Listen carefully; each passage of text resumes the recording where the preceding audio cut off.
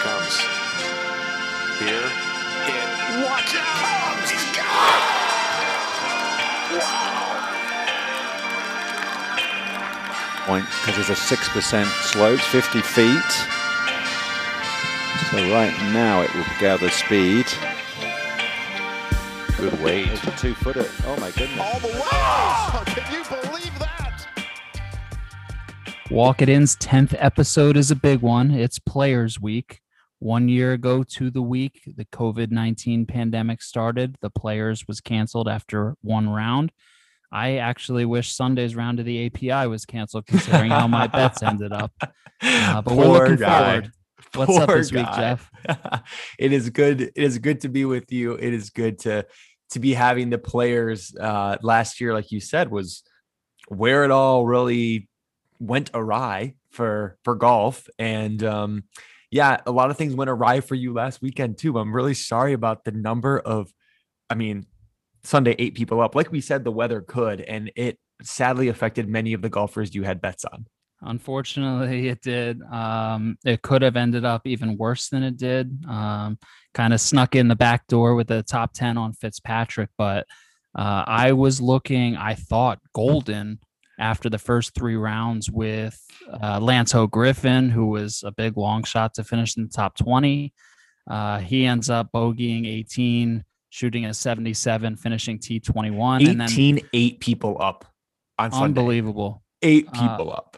Then speaking of 18, my guy Terrell Hatton, he overcame a first round 77, got himself all the way up into the top 7, I believe.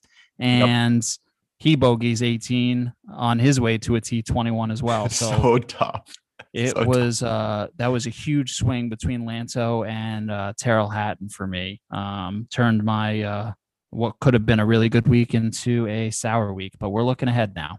Yeah, we are. And there's, I wonder though, one of your picks, and I'll admit I was on the same exact train, was fade. I think if someone goes back and listens to the episode, I think we verbatim said fade Bryson DeChambeau this week, and we're taking Hovland over DeChambeau. Well, I mean, it was looking awesome after a couple rounds. And next thing you know, Hovland, he gets eaten up in round 4. He finishes almost dead last of the players who made the cut. And then Bryson pictures your face on every ball he smashes over the water on number 6. It was unbelievable.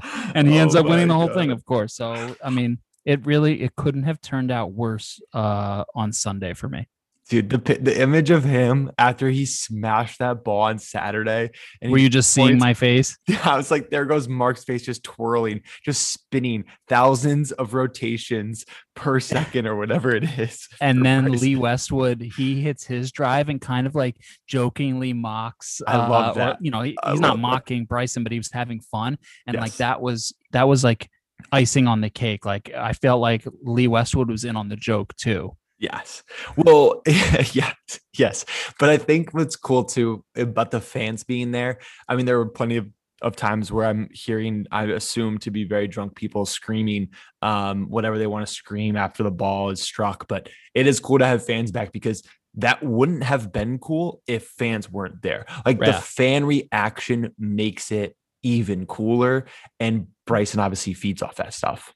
I remember a few times, like when golf was starting back up and it was the middle of the pandemic and everything, and there were no fans still, and there were players kind of like having fun with long putts and kind of like fake waving to nobody and like tipping their hat to nobody and stuff.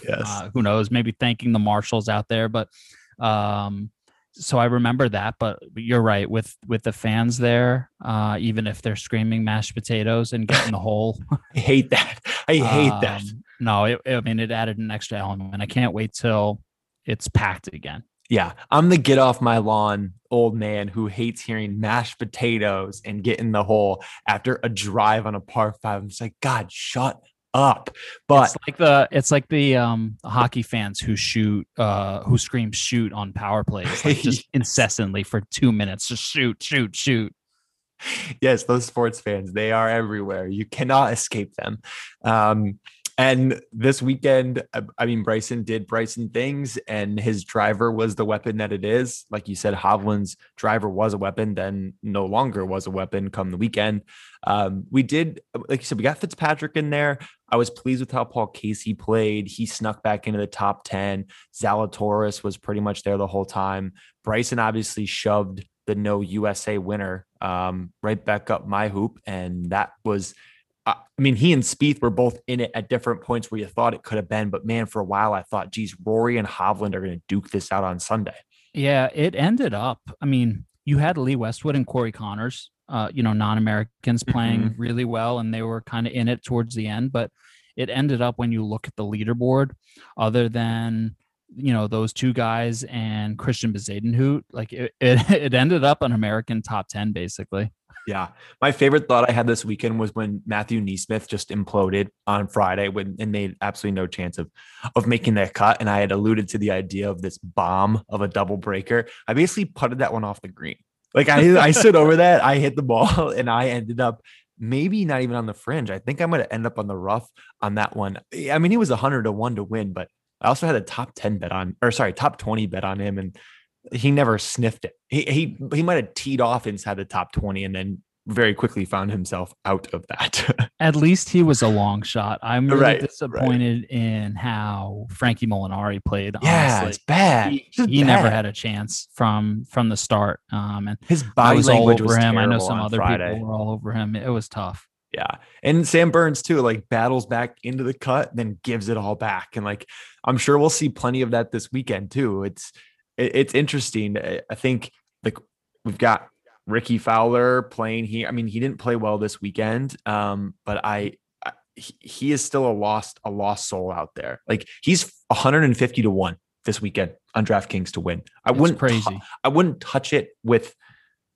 You could give me $100 and say you have to play on Ricky Fowler. I'd be like, oh, I don't want to do this. I don't want to put myself into the pain of watching a golfer I really like, who I know has absolutely no chance. I mean, we're probably going to clip this when he comes out and ends up in the top 5 and challenges on Sunday, but for sure. But until he does it, I don't know if we can. No, we can't. I don't know if we can bet on it. I mean, people all over the globe were on him at Arnold Palmer last week, thinking he knows this course. He plays well at this course. This is where his rebound starts. And here we are, a week later, and he's still searching for answers. Nick Faldo's everywhere having a laugh. Oh my God. Nick Faldo is sitting there enjoying a nice glass of bourbon, just cackling to himself by the fire. Just like, oh yeah, I bet Ricky's out there shooting a commercial prior to Players Week. I've always been a Ricky guy, but I think I've finally thrown the flag on his chances at playing this year's Masters. Yeah, it's probably I don't know. I believe he's got to be in the top 50 players, right? Isn't that where he's got to be in the top 50 he's or in the 60s right now. I don't think he's going to do any of that in the next. That's the official days. World Golf ranking too that we're talking about. But yeah, he was in one of the featured groups this weekend, if I remember right, or they were talking about him struggling on Friday as I was watching on PGA Tour Live, and one of the announcers was talking about like, should you just give it up? I'm like, no, he shouldn't give up golf. Like, he's incredibly marketable. Golf comes and goes. Guys have dips for careers. Jordan Spieth is exhibit A, and he's like in Ricky Fowler's camp of guys. They're all buds, and I imagine Spring break crew, right? Maybe Ricky can figure it out. I'd love for him to figure it out, but he returns to a place. It was the biggest win of his career in 15 when he won it. Like, I don't think there's going to be any magic here for Ricky, considering the form that he's in. Right. What other takeaways do you have from the API?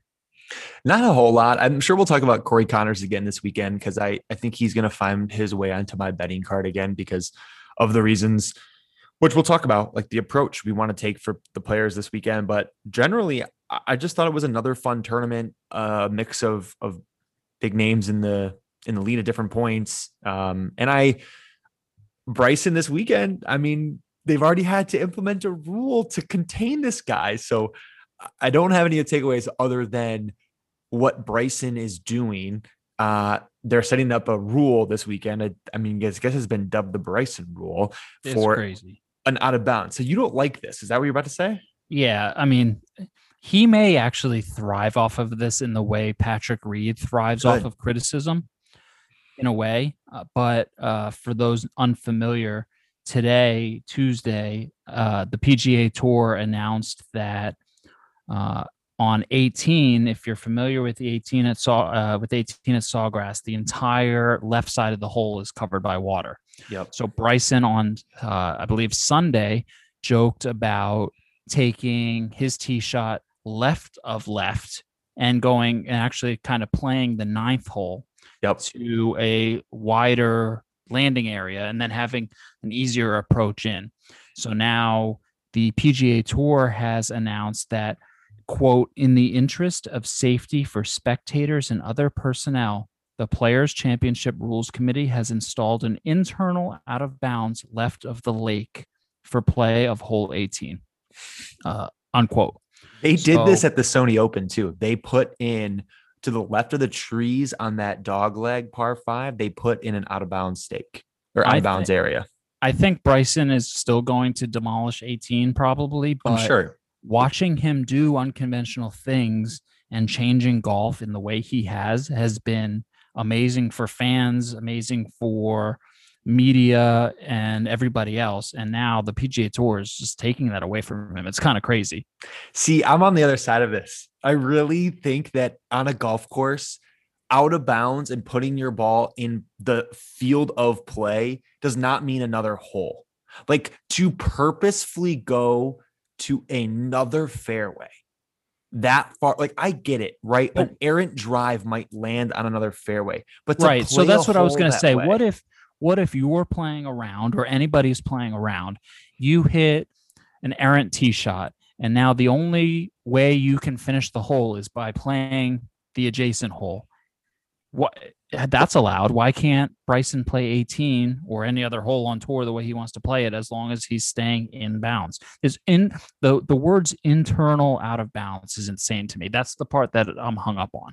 I just think if he's in bounds, why do we need to create an internal out of bounds? That's my thing. It's just, it seems backwards to me. I feel there's a lot of things I want changed about golf rules, and we've talked about many of them on this podcast.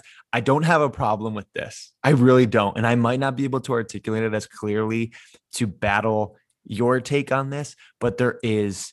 And so this probably just sounds like, well, Jeff just wants to be a golf purist, right? And that's fine. Slap the label on me for this particular argument. But there is something about playing another hole that egregiously, right? Like that, I can't get behind. I can't. Like, there's something about I'm going to say this. I hate that I'm about to say it, but it was on the tip of my tongue, so I'm going to finish the thought about the integrity of the hole and the way it was designed to be played. I sound like such an old man. Wow. Get off my lawn golfer right now, but I can't. I can't. I like Bryson. I am not anti-Bryson. We have friends who are very anti-Bryson. I love a lot of what he's doing, but I think this takes it a step too far for me. For a jogger and hoodie guy, I didn't expect you to have that take. Jogger, hoodie guy, love the whole data explosion in the world of golf. I don't love this. I will try to articulate this more clearly in a future episode, but just off the cuff, I'm a fan of it. I like the rule. It's not apples to apples, but were you not highly entertained watching him drive? Try to drive number 6. Yes, because that's he's not trying to play another golf hole to get to the green in a shorter number of strokes, or reducing his risk, because he wants to go left to 9 to reduce his risk. That's what he's saying. Right. And again, Bryson's a numbers guy. I like that he's a numbers guy. I don't like that the numbers would allow him to play another hole. I just, God, we got to move past this. I sound like such an old man. Get off my lawn. You are a get off my lawn guy. Oh man. You're going to hear about it. We're going to clip this. We're going to repeat it for the rest of the year.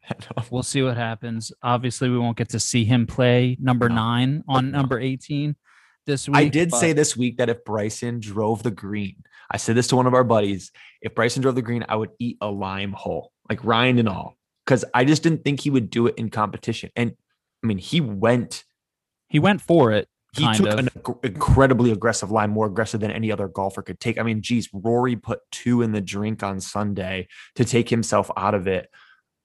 Again, same hole, right? He was just trying to play a more aggressive line and he couldn't do it. Bryson's bombing it. Sunday's drive, I think, went 377. It wasn't online. It ended up in the bunker, right of the green. Yep. But if he took a more direct line, he could have had a chance. I still applaud him for doing it twice in the tournament and especially on Sunday, tied for the lead. Yeah. Yeah.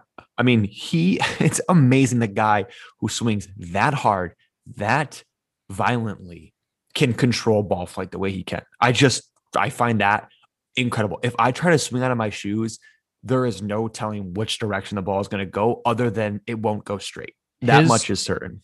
His body movement, even it seems like it's before he even starts his backswing. His body is just in full speed.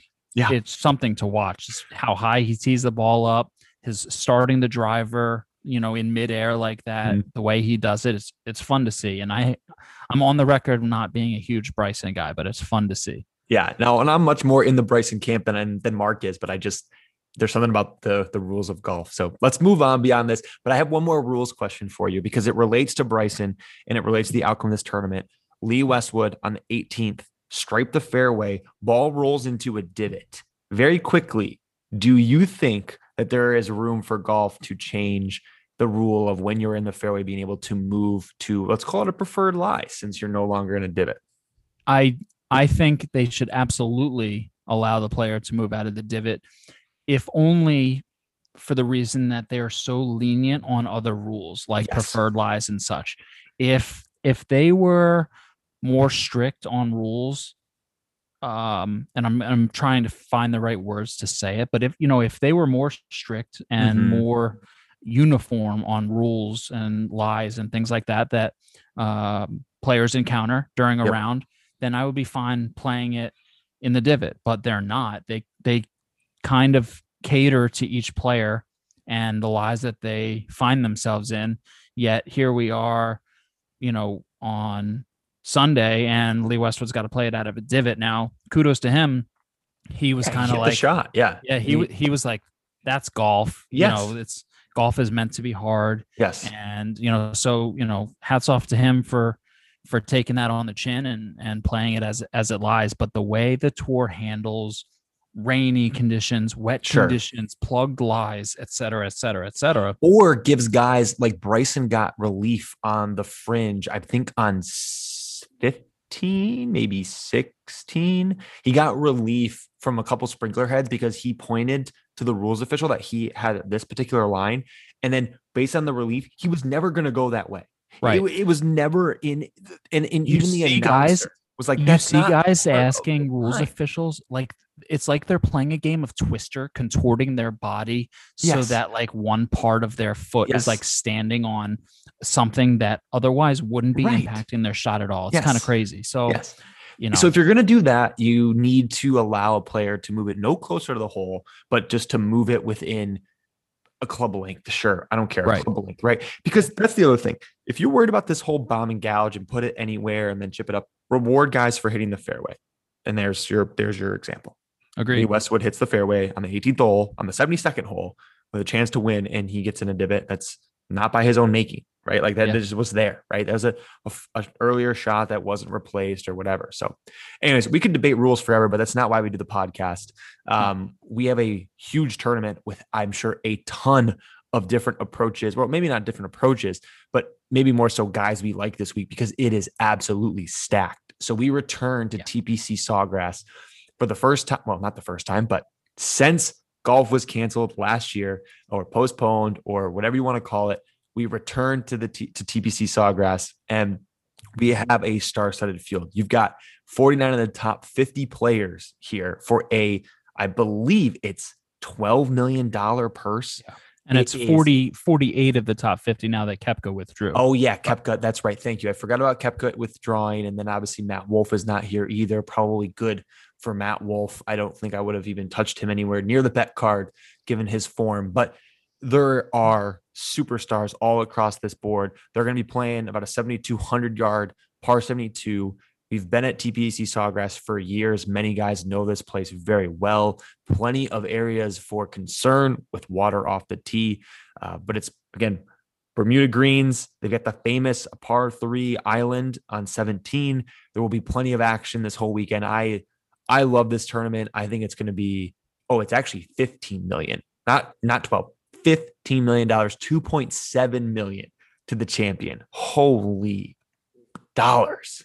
A lot of people out there wishing they could be professional golfers right now. God, I wish I spent more time learning golf when I was in like 3rd, 4th, 5th grade. I know. Or even why did I think video games were cool?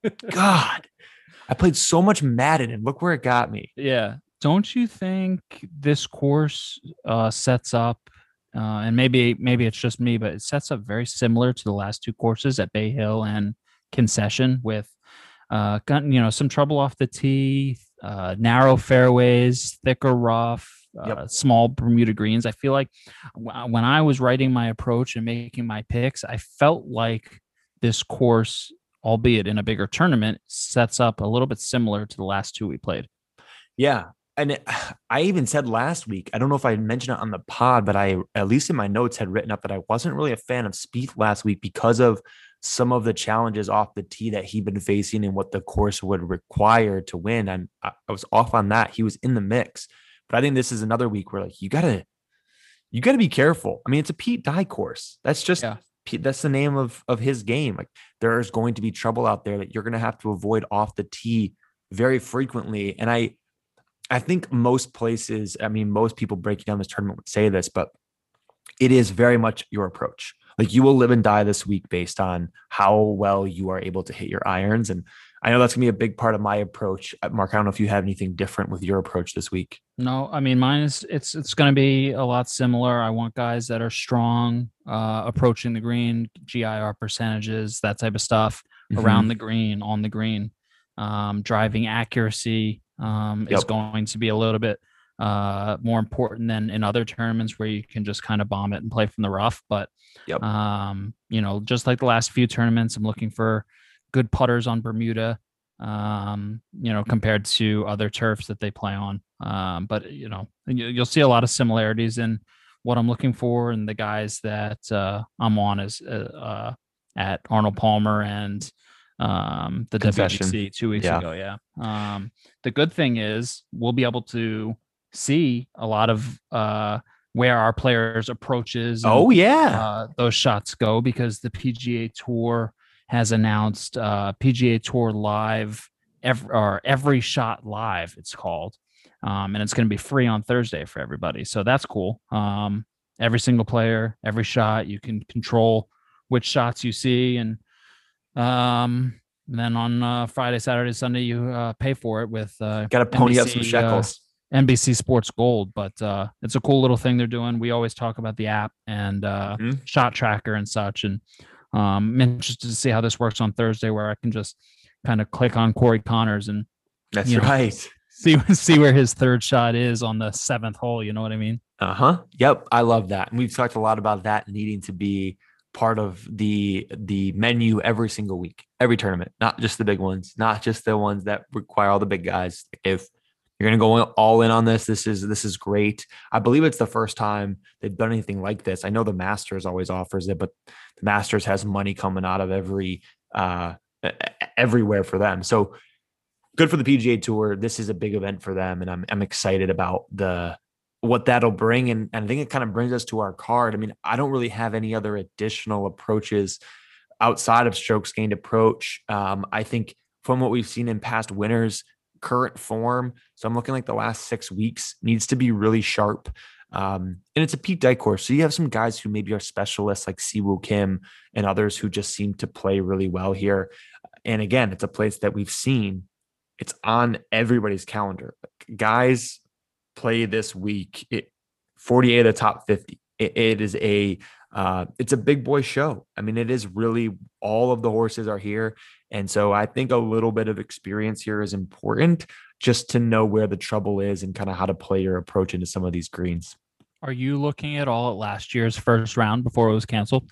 I looked at it briefly. Our boy Bezudenhout shot a 65 here on Thursday last year. Mm-hmm. People forget. He did. I mean, I'm sure Hideki shot 63 last year. Yeah, I think Matsuyama is going for the course record, so he's probably the most pissed out of everybody. Yeah, that guy was cruising. I mean, Harris English was in the top 5 at the end of the first round.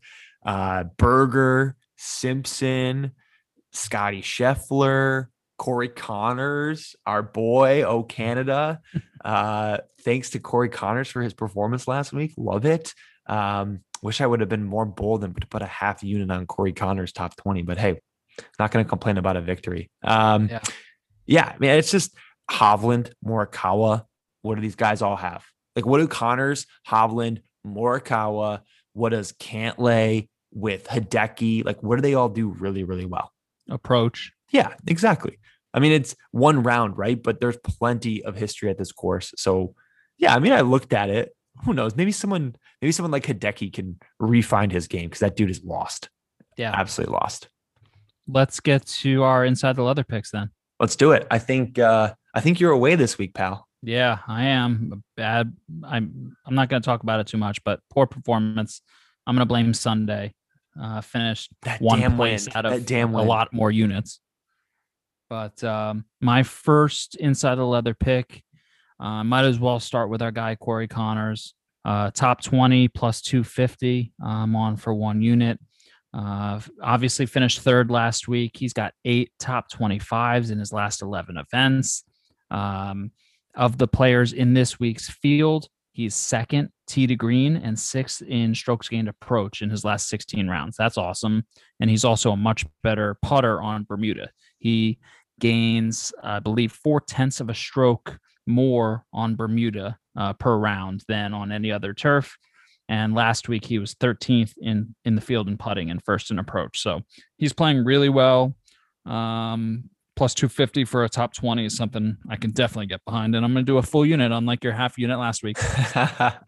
Smart man. Don't make the same mistake I made. Well, I'm going to up your 1 unit. I'm going to take 2 units this week on Patrick Reed top 20 at plus 188. And I know Patrick Reed missed the cut last week, and I know he was a popular pick in a lot of different corners. He was inconsistent with the putter, just wasn't normal Pat Reed. He was on a few of the early week featured group coverage, and it just wasn't normal Patrick Reed. Wasn't finding his balls in divots in the rough and finding new places to place them. But no, in all seriousness, I think Patrick Reed can do really well here. He's a guy who, even if the numbers don't add up, he typically finds a way to get it done. And he is positive in all categories for strokes gained in the last 6 weeks amongst those players that are in the field. He carries an accurate driver. He's 47th in the PGA Tour this year in driving accuracy. And if you look, and I made this statement about Justin Thomas with respect to tournaments he was cut at the year before and how did he come back, that ended very poorly for me with the Genesis. But for Pat Reed, after a cut in the very next tournament, if you go back to last year, after a cut, he came out T34, cut the very next week, comes out T29, cut the very next week, comes out and wins. I don't think he's a short-term memory guy. That's my take on it. I think he can come out here and do well. He's played well here in the past, nothing groundbreaking, but enough that I'm interested in some Pat Reed action this week. And a top 20 feels a little bit safer. There's just so much firepower in this tournament that I feel like a top 20 and Pat Reed hanging around this weekend would not surprise me whatsoever. Yeah. I'm not going to be on him, but I love the handicap on that. And he shows up in big tournaments. So he's a gamer. We'll see. My second pick of the week is going to be a prop offered by DraftKings. Yes, it's back. We know we like the prop bets. I hit my last college prop with Hovland a few weeks ago, winning my Oklahoma State colleges. This week, I'm traveling to Arizona State. And I'm actually going to take Paul Casey as the top Arizona State player. Not where I thought you were going to go with that. No, plus 250 on Paul Casey for a unit. Now, I understand that John Rahm is an Arizona State Sun Devil. This might be considered a risky play, considering how good Rahm is. You've also got Matt Jones, Phil, Ches Reavie, and No. Pat Perez. Don't matter. This is a Paul those Casey, guys- John Rahm showdown. I'm hoping so, and I'm hoping Paul Casey just outplays him. He doesn't have the best history at this tournament. He's got, I believe, 3 missed cuts, 2 withdrawals, but he is in great form. He finished T10 last week, as he was on your card, so you know that. Yep. He's got 5 straight top 12s, and in his last 16 rounds played, he's 9th in the field in strokes gained tee to green, 13th in the field in strokes gained approach. So he's playing really well, and I'm not fading John Rahm per se. I'm just hoping say it. Casey, Say you're fading I'm just him. hoping Casey Say plays it. a little bit better. Say you're fading John Rahm. Come on, be No, bold. no. I'm not going to say it because I think Rahm plays well, but I think Paul Casey has top 5, top 10 in him this week. I mentioned it last week. Accurate driver, and that did show up. He had a couple beautiful approach shots on a few of the longer holes, but so I don't have any John Rahm exposure this week. I'm still just not. This is not about the stats for me with John Rahm. Like until that guy shows that he can move past a bad shot or a bad hole, I just can't put dollars behind his short odds. Like he is even money as the top former or Arizona State player. Right. In that mix, right? Like I do believe Paul Casey is the best chance to contend with him. I mean, sure, Matt Jones could figure something out. Phil Mickelson could return to form that he saw 15 years ago, but maybe even Ches. Like Ches isn't a bad iron player, but I just don't think, especially at a course like this where John Rahm will inevitably find trouble once or twice, is he going to be able to overcome that? I just don't know. And at 2.5 to 1, I'm taking a shot here on somebody who's agree. playing really well. I agree. I think John Rahm will always befuddle me in that way. All the talent, every ounce of talent you need to win multiple majors, and he just refuses to get out of his own head. So DJ was once that. That's true. And he's not. So, it I think will definitely turn around for Rahm and he'll start winning majors. But this isn't a major, and hopefully he finishes below Paul Casey. Yeah, poor Ricky Fowler. He wishes it was a major. Right. All right. Well, my second inside the leather pick, I'm going to go with short odds on this one, but I'm going to take Webb Simpson top 20 plus 125. And I almost put this in at top 10, but after what we saw last week with just the terrible feelings around Sunday and the ebb and flow of guys moving from T7 to T14 up to T11, flirting with it. It ended well for us, but this tournament is just so heavy with top players. I would rather take a little bit of a safer pick on Webb at plus 125. I'm going to put 2 units behind it. And I think Webb fits a similar mold for me that Patrick Reed fits. He's an accurate driver, 4th in the PGA Tour in driving accuracy this year. He is positive in all strokes gained categories in the last 6 weeks amongst the players in the field. And he brings a very sharp form. He's at 5 of his last 9. He's booked a top 15 or better. That includes T6, a T4, and he's won here before. Right. So with all the things that make Webb Simpson what he is, clearly play well here because he's just played well. He bookended that victory with a 16 and 17. Sorry. So placed 16th in 2017 and then placed 16th again in 2019. Obviously we were canceled last year. I love the floor for Webb Simpson. Like I really believe he can contend, but he feels like a very safe pick for me this week. And the odds would show it plus 125 on a top 20. Like that is mega short for what we typically talk about on this pod, but for Webb, it's warranted. Yeah, I agree. I put him in kind of the same boat as Tony Finau, and you know what you're getting for the most part out of those guys. Yeah. And their floors are super high. Yeah. Yeah. But Finau, we had Finau top 5s and he faded on a Sunday and ended up T14. Like sometimes it's just not worth, I think, the extra risk to play a really short game. There's 155 golfers this week. Yeah. It's a big even a top 20 is not easy. No, it's not. I mean, and again, plus 125, maybe you think I should be getting longer odds on that, but I think Webb Simpson's game, there we go, really works out well here. So those are my 2 highlights for my Inside the Leather picks this week. And there'll be a couple others on the card once we post our picks, but those are the 2 that I think I've got circled as things I feel really good about. Yeah. I'll kick off the double breaker segment here. I'm going to go back to the well with Lanto Griffin. I think he played really well last week. It was unfortunate that he finished T21 when I had him top 20. Not a big deal, but I'm going to go back to the top 20. Plus 450 for a unit.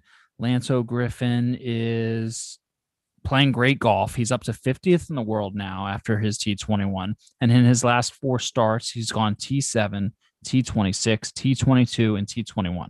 That's pretty good. 15, yeah, pretty good. 15th in the field in strokes gained approach, 19th in putting. And the way he's playing and how good of a putter he is, if he can put it all together for 4 rounds, then I think top 20, even in a loaded field like this, it shouldn't be a problem. I mean, plus 450s, it's a long shot. It's a double breaker, but I think Lanto Griffin's got the game to do it. Yeah, I think so too. I like where Lanto Griffin's game is at. And I'm going to stick with top 20 in like kind of a similar way. Maybe less so because he's got a run of finishes the way Lanto does. But I do think Abraham Ancer brings enough to the table this week to be considered for a top 20. And he's in double breaker plus 335. And for me, I'm going to put a unit behind that. The big thing for me with Ancer is his irons. It's just always been his calling card. His weakness has always been his putter. And we saw that on full display in November at the Masters. He just couldn't make a putt in the first couple holes. When you and I were both on him. Oh my God, that was crushing. It really felt like, wow, we are about to have a great weekend. And then Ancer just forgot how to putt. He just forgot. The stage got to him. Like, I firmly believe the stage got to him in that tournament. But this week, I think he can bring his irons, and I know he'll bring his driver. He's first in driving accuracy this year. It's always been his calling card. He stripes it, not incredibly long, but puts the ball where it needs to be in the fairway. And he's had a bit of a peaks and valleys season, or at least the last few weeks he has. He was T18 at the Genesis, but he was cut the week before. The week before that, he was T5 at Amex, but he was cut the week before. His history here is relatively minimal. I mean, he played in 2019 and did finish T12. He was in the mix on Sunday. He just kind of faded a little bit down the stretch. So I feel like a top 20 gives me a pretty solid floor with Ancer. And again, it's a ball striking. It's an iron play course. And I think Ancer has the makings to get it done. So I'm going to fire behind Abraham Ancer plus 335. He's played well at Pete Dye courses in the past. So this feels like a good setup for me. Yeah, I like that. I'm going to briefly touch on one of my win bets this week because you've already handicapped it to perfection, but I'm going to be on Webb Simpson to win this week. I'm going to do it for half a unit at 22-1. Like you said, his floor is super high. He's won this tournament before. He shows up in big events. He mentioned today in an interview that he's not worried about the Olympics. He's just worried about the majors and the playoffs and this season. So I like where his head's at. I like where his game's at. Everything you said in your handicap is perfect for Webb. And I think he could definitely get it done again. Be a repeat winner here. I feel like we're going to have a lot of win bet action this week. Like, I just feel this kind of feels like one of those tournaments where why not just have, because you've got really good players with long odds, I think. Like, I think there's just a ton of value in the 40s, the 50s, even the 60s, more so than we typically would see. Yeah, definitely. And a couple of guys that have been close recently to winning. Yeah. And mine, so my other double breaker is Scotty Scheffler to win at 50-1 for a quarter of a unit. And Scheffler is going to sound an awful lot like my handicaps on Simpson and Reed, in the sense that they all just play the game really well, tee to green and even up on the green. Like, Scheffler, from his stats in the last 6 weeks amongst this field, he doesn't really have a weakness. He's positive in every category, 19th specifically in strokes gained approach, and he's 22nd in driving accuracy this year. He comes in with really strong form, T7, T20, T5 in the last 3 after missing his first 2 cuts of the 2021 calendar. And I talked about this guy earlier. Mark asked, did I look at anyone's scores last year? Sure, I did. I took a look at Scheffler. He shot -4 on Thursday. Again, it was canceled. Who cares, right? But I think it's a course he can find his way around. Also a guy who's played well at Pete Dye courses before. And 50-1 for a guy who has the talent to get it done, I don't care how star-studded the field is. I will gladly take 50-1 on someone like Scotty Scheffler. Yeah.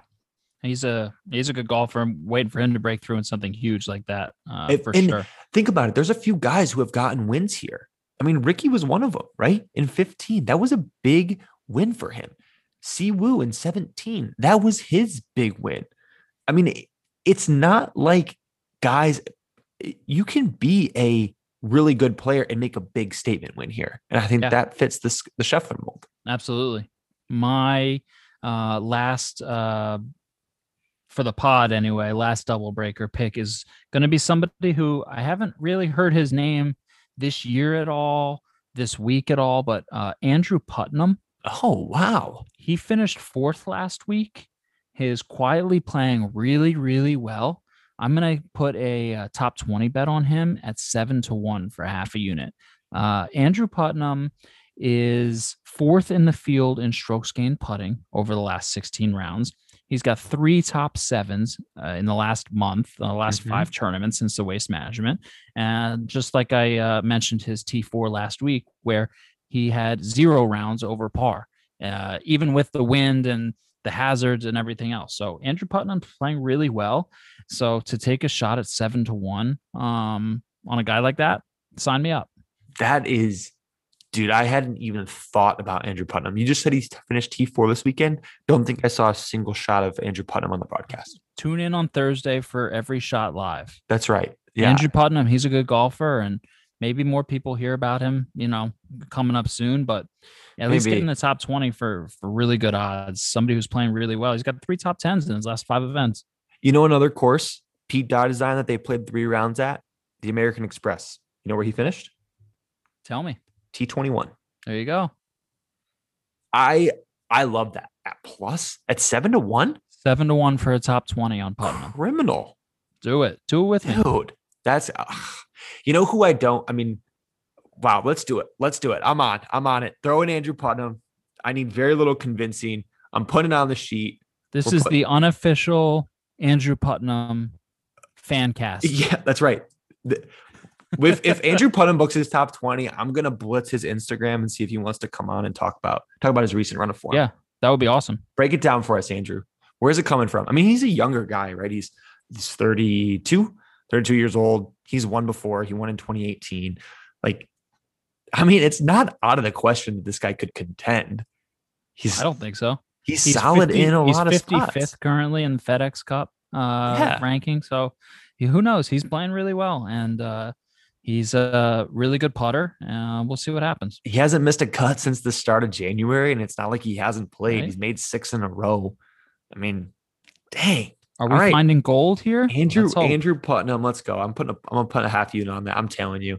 All right. I'm telling you. You'll make sure that wasn't an official pick on my card initially, but I like the handicap, and I had to pull up Andrew Putnam's profile to really dive into who the heck is this guy. Yeah, right. Did Mark just make this guy up? Yeah. Did Mark just create a golfer in PGA 2K21? Yeah. Andrew Putnam. You could have come up with a more unique name if you were creating a golfer, but that's okay. Yeah. Well, I wanted him to blend in. So that's our picks, at least the ones we've announced, and many more that we will write up and send out through No Lane Up's website. You can find all of them there. You can also find them through our Substack, and we'll put them on our social channels. And we'll plenty to come. Like I said, there's so many places you can go this week. I've got a laundry list of things I like. I was going to add this one little bit here. I really don't like any of the matchups this week. And maybe it's because every time I look at the matchup, I can make a case for both guys and maybe in the sense that there's just such a fantastic field. But there wasn't a single one I liked. Did you have any that stood out to you that didn't make your card, but you were interested in? The only matchup that I'm kind of like you, but I am looking at 2 matchups specifically currently, and one is Putnam. He's currently plus 115 against Matt Kuchar.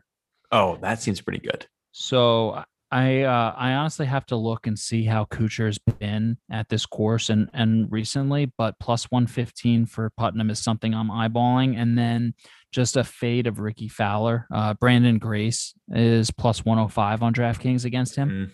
So that's something that, Grace coming off that win in Puerto Rico I think he played pretty well last week. Yeah, he did okay.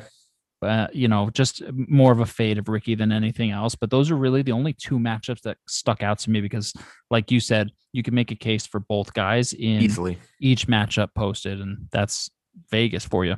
Yeah, I don't love I guess I wouldn't say that there's a ton of options here with DraftKings. I'd love the ability to like create a matchup, right? And like what odds would you give me? Which I know that that's not really how books can do it, but man, that would be really cool because I would love to kind of put in some of the guys we've highlighted against a guy that like I personally am not high on this week, which is Adam Scott. And just his irons have been bad. He hasn't been accurate, the driver. I don't care if he says he shows up for a specific set of tournaments every year. I'm not buying it. The only one I really did like, because I think that there's a really, really low floor, but also a very high ceiling on the opposite side of this matchup, is taking Will Zalatoris at plus 105 over Sungjae Im, because Zalatoris is so good with the irons. Sungjae hasn't been super sharp. And I think almost every week we talk about Sungjae Im, he'll find a way to have some wow moments, but he will put himself in unnecessary trouble because he's going to be incredibly aggressive. And I bet you he gets bit a couple times this week. And I feel like Zalatoris, don't care if this is his first time showing up, he just performs on every course he goes to. He is a machine, absolute machine. Looking at the odds, and I'm not spoiling anything because I know you're not on any of these guys to win. Who's more likely to win this week between Colin Morikawa, Tony Finau, or Xander Schauffele? Wow. I mean, Schauffele and Finau, from like a pure, have they won perspective? Neither of them have, right? And Morikawa just came off winning at Concession, and Morikawa is arguably the best of the three, the one thing that matters the most this week, which is approach. But you have to trade Morikawa's approach with like, is this new saw grip here to stay? Like, right. Did he find and has he mastered it yet? Right. Or is it truly the fickle beast that is the putter? And some weeks you can lose 8 strokes and other weeks you can gain 6 strokes on the field. Xander is so consistent. I would probably I can't quit Xander. I put a little bit of cash behind Xander. Man, I just gave the whole breakdown on why it makes sense to take Morikawa, and here I am deciding to take Xander instead. I like that. He's so consistent, man. Like, let me pull up these numbers on Xander real quick because I need to see these. In the last 6 weeks is which I've been using to break this down. Xander's 26th in approach among the field. He's only negative in around the green. If you look at Finau, God bless his feet. How is this man not won tournaments? God. He's a stud. Dude, second tee to green, positive in putting. And then if I look at Morikawa, God, that's an ugly red number under putting. 149th in the field in putting, 3rd in approach, 6th tee to green. So you would have to say the most consistent player is Finau, but I can't. You can't actually put money on him to win? I did 2 weeks ago. I did, and it didn't happen, and I thought it had a chance. Xander. I'm going to stick with Xander. His numbers don't pop, but that's who I would take of that. Who would you take? I think I would take Xander too. I don't know if I'm ready to trust Morikawa's putting completely yet. So is it fair to say that this is a Xander Schauffele, Andrew Putnam fan club? Could be. Yeah, well, it's not. I think I would throw Patrick Cantley's name in the mix too. Seti Eddie. I love me some Patrick Cantley this week. Yeah. Spoiler alert for what else is on the card. Right. My question only had contenders that I wasn't spoiling for you. Well, now I'm spoiling one of my picks, which I'm pretty confident Patrick Cantlay win bet will be on the card. Okay. It's going to be a fun weekend. We have a ton to look forward to. I will break down the picks that we have officially given. So running down inside the leather, Jeff is coming in with Patrick Reed, top 20 plus 188. Webb Simpson, top 20 plus 125, 2 units for each. Mark is going back to the Corey Connors well, but he'll put a full unit on this time. He won't be scared like I was. He'll take Corey Connors top 20 at plus 250, and Paul Casey, top Arizona State player, plus 250, a unit on both. Mark says he's not fading Jon Rahm, But if you're taking the top Arizona State player, you're not taking John Rahm. You are fading John Rahm. You're right. At least in that matchup. No disrespect, but I'm going to disrespect you, John Rahm. You've almost created your own matchup bet there between Paul Casey and John Rahm. Right. So that's going to be a lot of fun because the rest of the guys are maybe a blip on the radar at this point. Watch Ches Reavie win. I was just going to say, Ches is going to come out and put on a stripe show with those irons, man. He's just going to be cooking his 5-iron into the greens. All right, double breaker. I've got Abraham Ancer top 20 plus 335 for a unit. I've got Scotty Scheffler win bet 50-1 at a quarter of a unit. Mark 3 confirmed picks for double breaker. Lanto Griffin top 20 at plus 450 for a unit. Andrew Putnam, which I've also tailed, top 20, 7-1. We're each putting a half unit on Andrew Putnam. And then Webb Simpson to win 22-1 for a half unit. That is the card, top to bottom so far. More picks to come. Mark, anything for the listeners before we break for the players this week? That's it. Hopefully we get some good luck. Everyone plays well. Nothing gets canceled. That's right. And we have a good week. That's right. All right, everyone. Enjoy a remarkable tournament. I'm sure it will be this weekend. We look forward to seeing you back here next week again as we continue to break down the Florida swing.